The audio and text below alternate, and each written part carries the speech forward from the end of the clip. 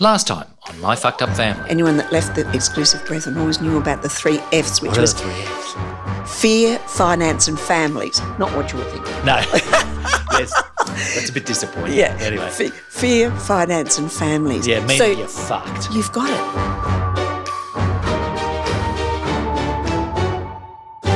So, Joy, after what's quite clearly been a harrowing experience for you, you've made the break and left home. So off you go, and that's confirmation that you've parted ways with these people. Yes. So tell us a little bit about your life after that. Oh, God, you wouldn't want to know. Yes, I do. Oh, no. Well, the devil had got me. So, in for a penny, in for a pound. I just had a great time. I was making up for lost time. I'm very lucky. Some terrible things didn't happen to me, aren't I? When you come to think of it, I was so naive. I knew nothing about sex or anything. In fact, my first sexual encounter, I don't know where I'd met this boy. It's just some, snogging in a back seat. But he told me, he must have been naive too. And I thought, I hadn't actually lost my virginity, but I thought I had. And I was 25. Can you believe that? You weren't quite sure what it entailed. No, I didn't. Right, okay. Literally. Yeah. Anyway, there was all that sort of thing. But the main thing, I was driven to try and contact the family I'd lost in England.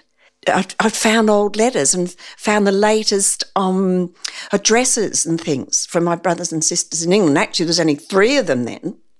And so I wrote to them, and I wrote to my eldest sister and told her I'd left the exclusive brethren.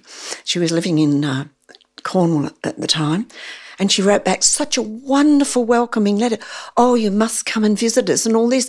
I mean, out of this fucked up family, you've still got somebody that loves you. Well, at least you had some reserves on the bench. And I suppose. Yeah, and that was really great because, Yes. even though you've the ones that you're closest to have just sort of shunned you completely, you go, oh, well, I've got my second round offers. Well, there you go. See, that's a big family for you. Yeah. That was pretty handy, wasn't it? Yeah, indeed. And in fact, I've got a lot to thank this elder sister for, and my This is Millie, is it? Millie, yes.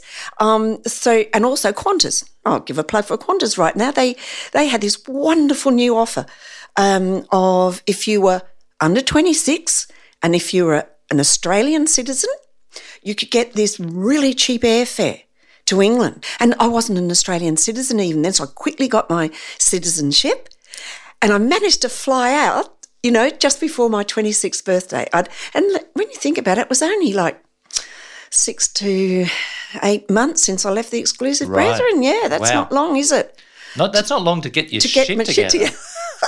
That's really good, Joy. But again, it's a deadline, isn't it? You're deadline driven. You're deadline driven because you think, oh my God, Qantas is only going to give me this till 26. I've got to do it now. Exactly. And then I started to be driven to prove a point to the world. And I reckon I had a big chip on my shoulder for years. I reckon I had to prove to the world that, well, in the beginning, I thought I was a sinner and it was going to England so soon after that, meeting my family over there. They came to meet me at the airport, all 3 of them, and there's partners and other friends. Wonderful moment. And I felt, it just felt wonderful. And then my sister advised me to read Animal Farm because I totally thought, that I was wrong, that the Brethren writer wasn't good enough for them. I read Animal Farm. And suddenly I realised it was like describing the Brethren. As I turned the pages, I thought, wait a minute, that was them. That means they can't be all right and I'm all wrong. There must be something wrong with them. And so I started the journey of knowing that I had escaped from, well, I actually believe I escaped from an evil sect. I actually realised that I had a lucky escape. It might have been driven for wanting to be worldly. It might have been driven from the point of view I'm not, good enough. But in actual fact, it was a miracle, and I was able then, just to go through life, but there was many things I needed to prove. But it then also led to crazy things like getting married to somebody I met on a train a few weeks later, because I thought, I want to prove I can get married, and that lasted all of 3 months. But good on you. But did you also think, I don't know, I just wonder if because the measure you had to take was so extreme. Yes. And the consequences were so devastating for so many people. Yes. You just had to make whatever you did on the outside worthwhile. That you couldn't be complacent, that you couldn't just coast through life, that you had to actually embrace it. Yes. And I'd also, in doing that, was getting that monkey off my back that God had struck me dead. That was the main thing. Like, you thought you were going to hell, right? And I had to get that monkey off my back. And I thought, if I could prove myself, if I could make a go of life, achieve things like education and a good job and getting married and all this sort of thing, well, I would prove that I was an okay person. But I guess it wouldn't be hard to realise that along with that, I believed, obviously, there were daily reminders of the family I'd left behind. Yeah. That was hard. Even though I was having a good time and being successful, having a good job, getting a degree and those sorts of things from uni that I never dreamt I would. You didn't have to scratch the surface very far, and there'd be reminders of the family I'd left behind, especially my mother, Yeah.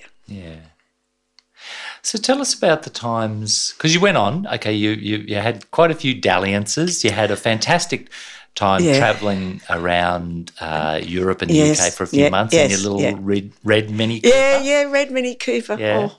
It sounds so adventurous for someone who had grown up in such a controlling cult to, under a year later, be hooning around Europe in a little red Mini that they'd bought themselves.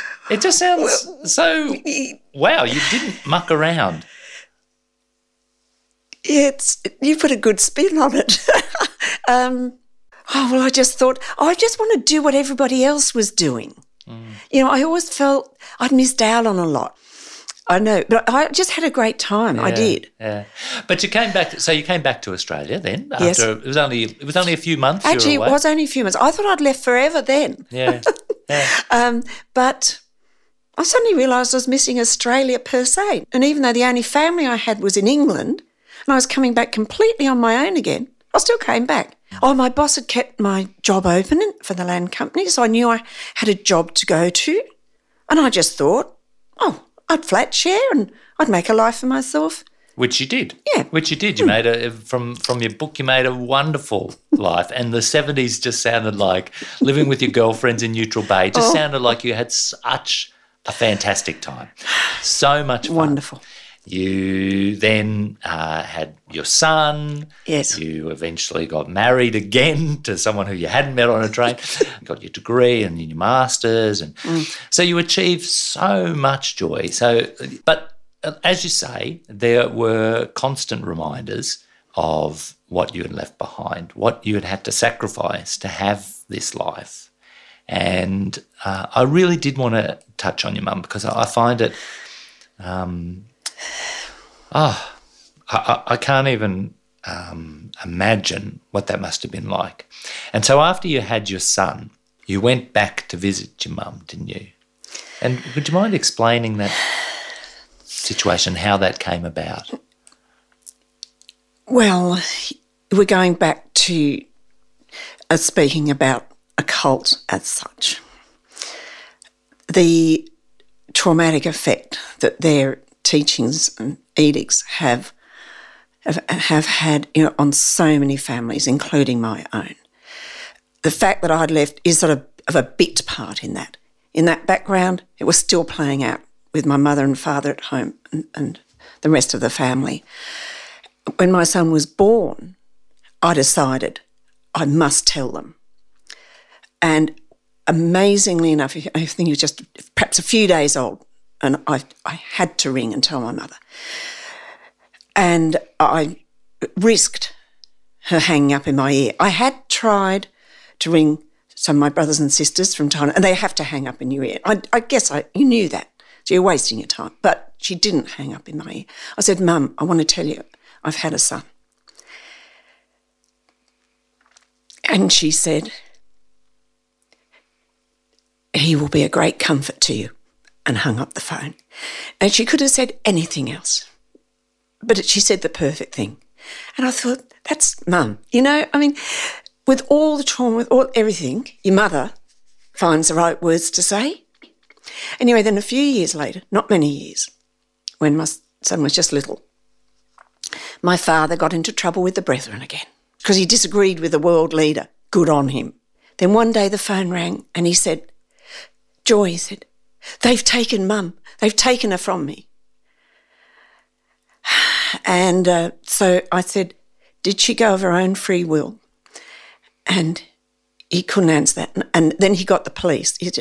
And so the police came around and she came back. But they explained to her she would have to leave of her own free will. So eventually she went and lived with my brother at Kellyville somewhere because they'd excommunicated my father.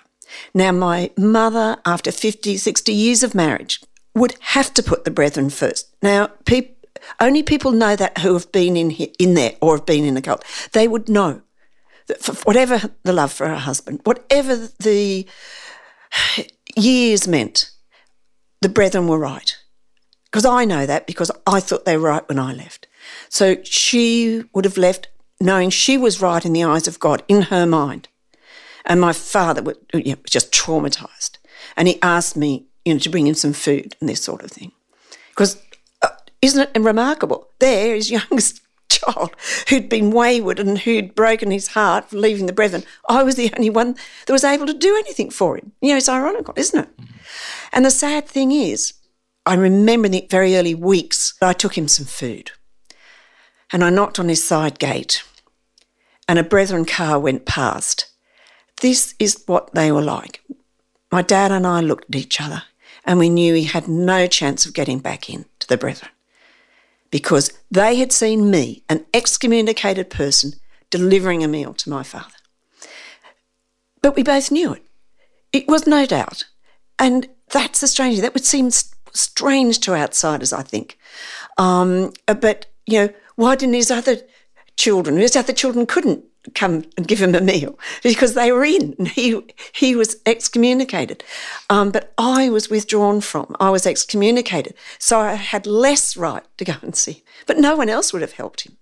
So that's the, just how screwed up they were. That's how screwed up their teachings were. And so I felt I had some sort of responsibility towards him from then on. He never got. All he wanted to do was get back to the Brethren so I could get back to my mother. So your mum had been taken from their home. Yes, by their the shared Brethren. home. Yes, that's right. To your brother's house. Yes, that's right. So yes. he was living by himself Absolutely. in the family home. That's right. So what happened then with you and your mum? Well, I could have nothing to do with my mother, and because she was in the Brethren, I couldn't say anything. All I could do was sort of try and make life a bit comforting for my father, like visiting him and this sort of thing. But he was a very, very religious man anyway, of course. Like he hadn't lost his Christianity, or he just lost everything he ever knew by being excommunicated. But he didn't agree with the world leader, and good on him. He had the courage of his convictions. He loved my mother, and he had all his family, all his grandchildren, everything he'd ever known. So you don't have anyone in the outside world, you see. You have no friends in the outside world. So he was totally bereft by being excommunicated. But can I just put in here that he was, in fact, proven right? That world leader was a corrupt, evil man that ruined so many families. And, and my dad had seen through that. But he was a nobody, Mr. N for nobody, Mr. Nason. And so he ended up alone. So I just sort of did what I could for him in his remaining few years, but all he wanted was to see my mother. It became an obsession, and the brethren were so cruel that they returned letters to him and with a solicitor's letter not to contact my mother anymore. So he couldn't even write to her. And when he had a stroke, the matron of the home where I'd had to get him into rang my mother because she felt she should let her know. And I don't know who answered the phone, whether it was my mother herself or my brother or whatever. All they said was, "You've done your duty," and hung up the phone. That was the response to being told that her husband was dying.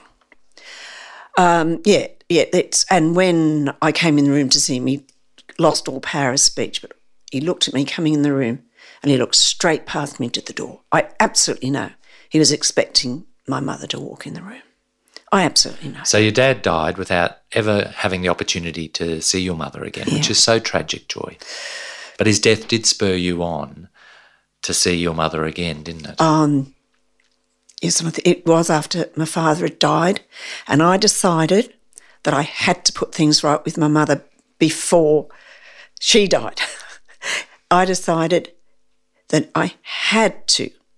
The last time I'd seen her, literally, was that day all those years before, 20 years before, when she was a wizened up prune on the front door of our home. And I decided I had to see her face to face. So I drove to the house in Kellyville where I knew she was living with my little boy. He was just holding his hand. And we went to the door and knocked at the door. And there was a fly screen door and the big door. And someone called out from inside, "Who's there?" And I said, "It's Joy. I want to see my mother." And there's this terrific silence. And then, faint voices, muttered voices, "We can't let you in. Go away." So I stood there. I said, "You must let me." And I started beating her. I think I got a bit hysterical. It was all, I said, "I want to see my mother. I need to see my mother." And then my mother came to the door on the inside, on this wooden door. I couldn't see if I could hear her. She said, "I can't see you. Go and get right with God." And I stood there and I thought, I'm not going to have gone to all this trouble. I'm not going to be here on this doorstep and not see her. And I saw the door and the fly screen door.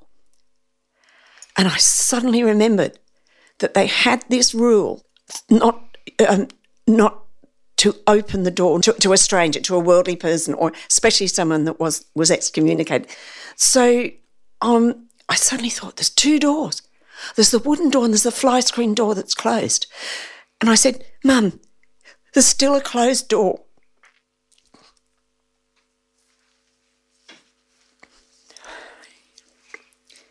Yeah, I said, "There's still a closed door." I said, "You can open that. The wooden door and the fly screen door will still be closed." And she did. She opened the door. And it was just amazing. I had all these things. I'd been semi-hysterical. I just wanted to say, all those bastards, those bastard brethren, those bastard people are doing this, to not letting me see my mother, all those things. I was full of rage. She opened the door and I looked at her and everything fell away. Just totally. And I just looked at her and I just said, "I love you, Mum." And then she mouthed, "I know. How can you ever forget this? Of course you can't." Mouthed, "I know." Then she said out loud, "Go and get right with God and take your son." And he's just bock-eyed, like looking wide-eyed and holding on my hand. He had no clue what's going on. He was about 3 at the time. And I just turned and walked away. But I'd seen her. And that stayed with me. Sorry, I got a bit emotional there, but yeah, you do, don't you? When you think back. So I went away, and life went on. But life did go on quite happily by all accounts, but that wasn't the last time you'd see your mum, was it? The next time, I remember clearly, she was 83. I'm not too sure what precipitated this decision of mine. Anthony, my son, was at school at this time, so a few years had gone by. I thought, right, I am going to have a conversation with my mother Now, to arrange that in an exclusive brethren situation, that was hard. If you think what I've done was hard, that was hard, because I had to use the right words, the right brethren speak, which I remembered, in fact, I'll admit to it now, con these elders that I wanted to put things right. And I'm not too sure whether I went as far as to say that, I wanted to put things right with God. I don't know whether I went that far, but I certainly went far enough to use brethren speak that they arranged for an interview. I was allowed to come to my brother's house for a visit with my mother, and that was amazing. I remember going there at the appointed time, and I took Anthony with me, my son, and I think my sister-in-law opened the door, had not seen, for however many years, and I had no contact, because there was absolutely no contact in the intervening years. And I remember walking through, and there was these elders, 2 or 3 of them, dotted in the living room. There was my mother sitting on this big easy chair. There was my sister-in-law and maybe my brother in the background, and I walked through. And I sat on a chair right in front of her, and I looked around, and I realised they weren't going to leave me alone for 1 minute. Mm. And you know what? They all melted away. I was just with my mother, and I held her hand. She held mine. And I said to her, "Mum, I just want you to know I've never blamed you for anything." I said, "I was the one that left. I did it of my own free will." I said, I know that you were right, that you believed in the brethren and in God, and what you were doing is right. And I just want to let you know that I've never blamed you for anything, and I wanted to put things right with you, now. And she was a great one. She always was a great one. She used to have a saying, "Let the sun not set on your anger," something like that. And I said, no unfinished business. And I've always carried that with me, still got that with me. I don't like unfinished business. And you know what? I went away and everything was okay. And she was 83 then. I never heard another word about it till she died at age 91, and I heard about that from England. Mm. My sister in England had heard in a roundabout way that my mother had died. And the extraordinary thing is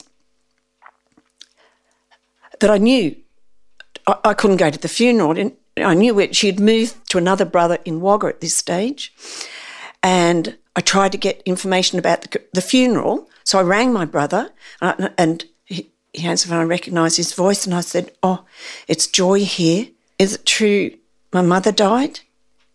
And he said, "What is your particular interest in this matter?" And he just hung up the phone. I hung up the phone, and you couldn't continue.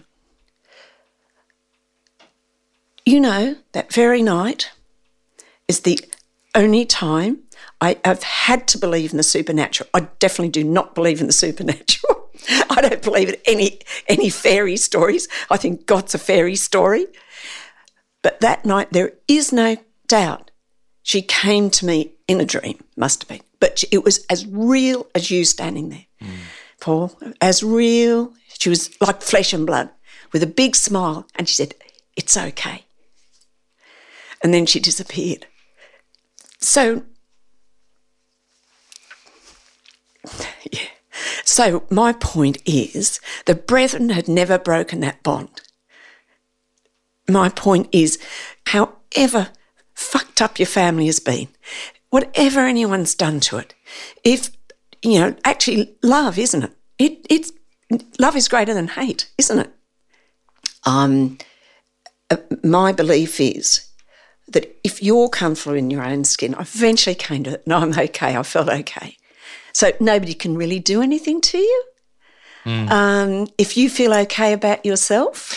Well, look, not only that, I just think the reason you can feel so good about yourself is that you have tried to put things right. You've done as much as you can do, haven't you? Oh, I'll accept your compliment about trying to put things right. I reckon I did try to. Yeah, I did try to. Put things right with people. That's true. And speaking of putting things right, there's your current husband, or current husband makes it sound very temporary, your husband Peter. Yes. How long have you two been married now? 20 years. 20 years. Well, he can take credit for the smile on your face today then, Joy. Yes, it's probably a reason why I can look back now and think I've had a really fortunate life. Well done, Peter. And on a final note, you mentioned in those first few weeks after you left the Brethren and your sister had come along with the newborn baby and said, here's the nephew you'll never see again. Yeah, There's quite a poetic conclusion to that story as well, isn't there, Joy? Yes. Quite a few years later, I got a call. This is Michael. Michael? Yes, I've left the Brethren. Can I come and see you? And I said, Michael, how old are you? And he said, 16. And I immediately thought, oh, that's too young. So he came to see me and I looked at him. I said, Michael, please go back. Please think about going back to your family. Wait till you're older. Complete your education. I said, I think you're too young to make it in this world. He said, but you have, he said to me. Anyway, he didn't take any notice of me. He didn't go back to the Brethren. He didn't go back to his family. And he proved me wrong. He's had a good life. And I think there was another 6 nieces and nephews over the time that left. And one of the most amazing ones was my niece. Again, the phone call, I've left the Brethren. I think, oh, God, they found me, And we arranged to meet in Melbourne and she proceeded to give me a list. I had no less than 50 nieces and nephews in the exclusive Brethren I'd never knew about, I'd never seen. Wow. Yeah. But you've still got a few of them over the wall though, Joy? I have still got a few of them over the wall. It's been so wonderful for you to come along and share your story. And I can't tell you enough again how much I've loved your book. Thanks, Paul. Thank you so much again for coming and chatting to us. Thank you, Paul. I hope you enjoyed this episode of My Fucked Up Family enough to subscribe, share or like. And remember, if you have your own fucked up family story you'd like to share, contact us through our Facebook page. Until next time on My Fucked Up Family.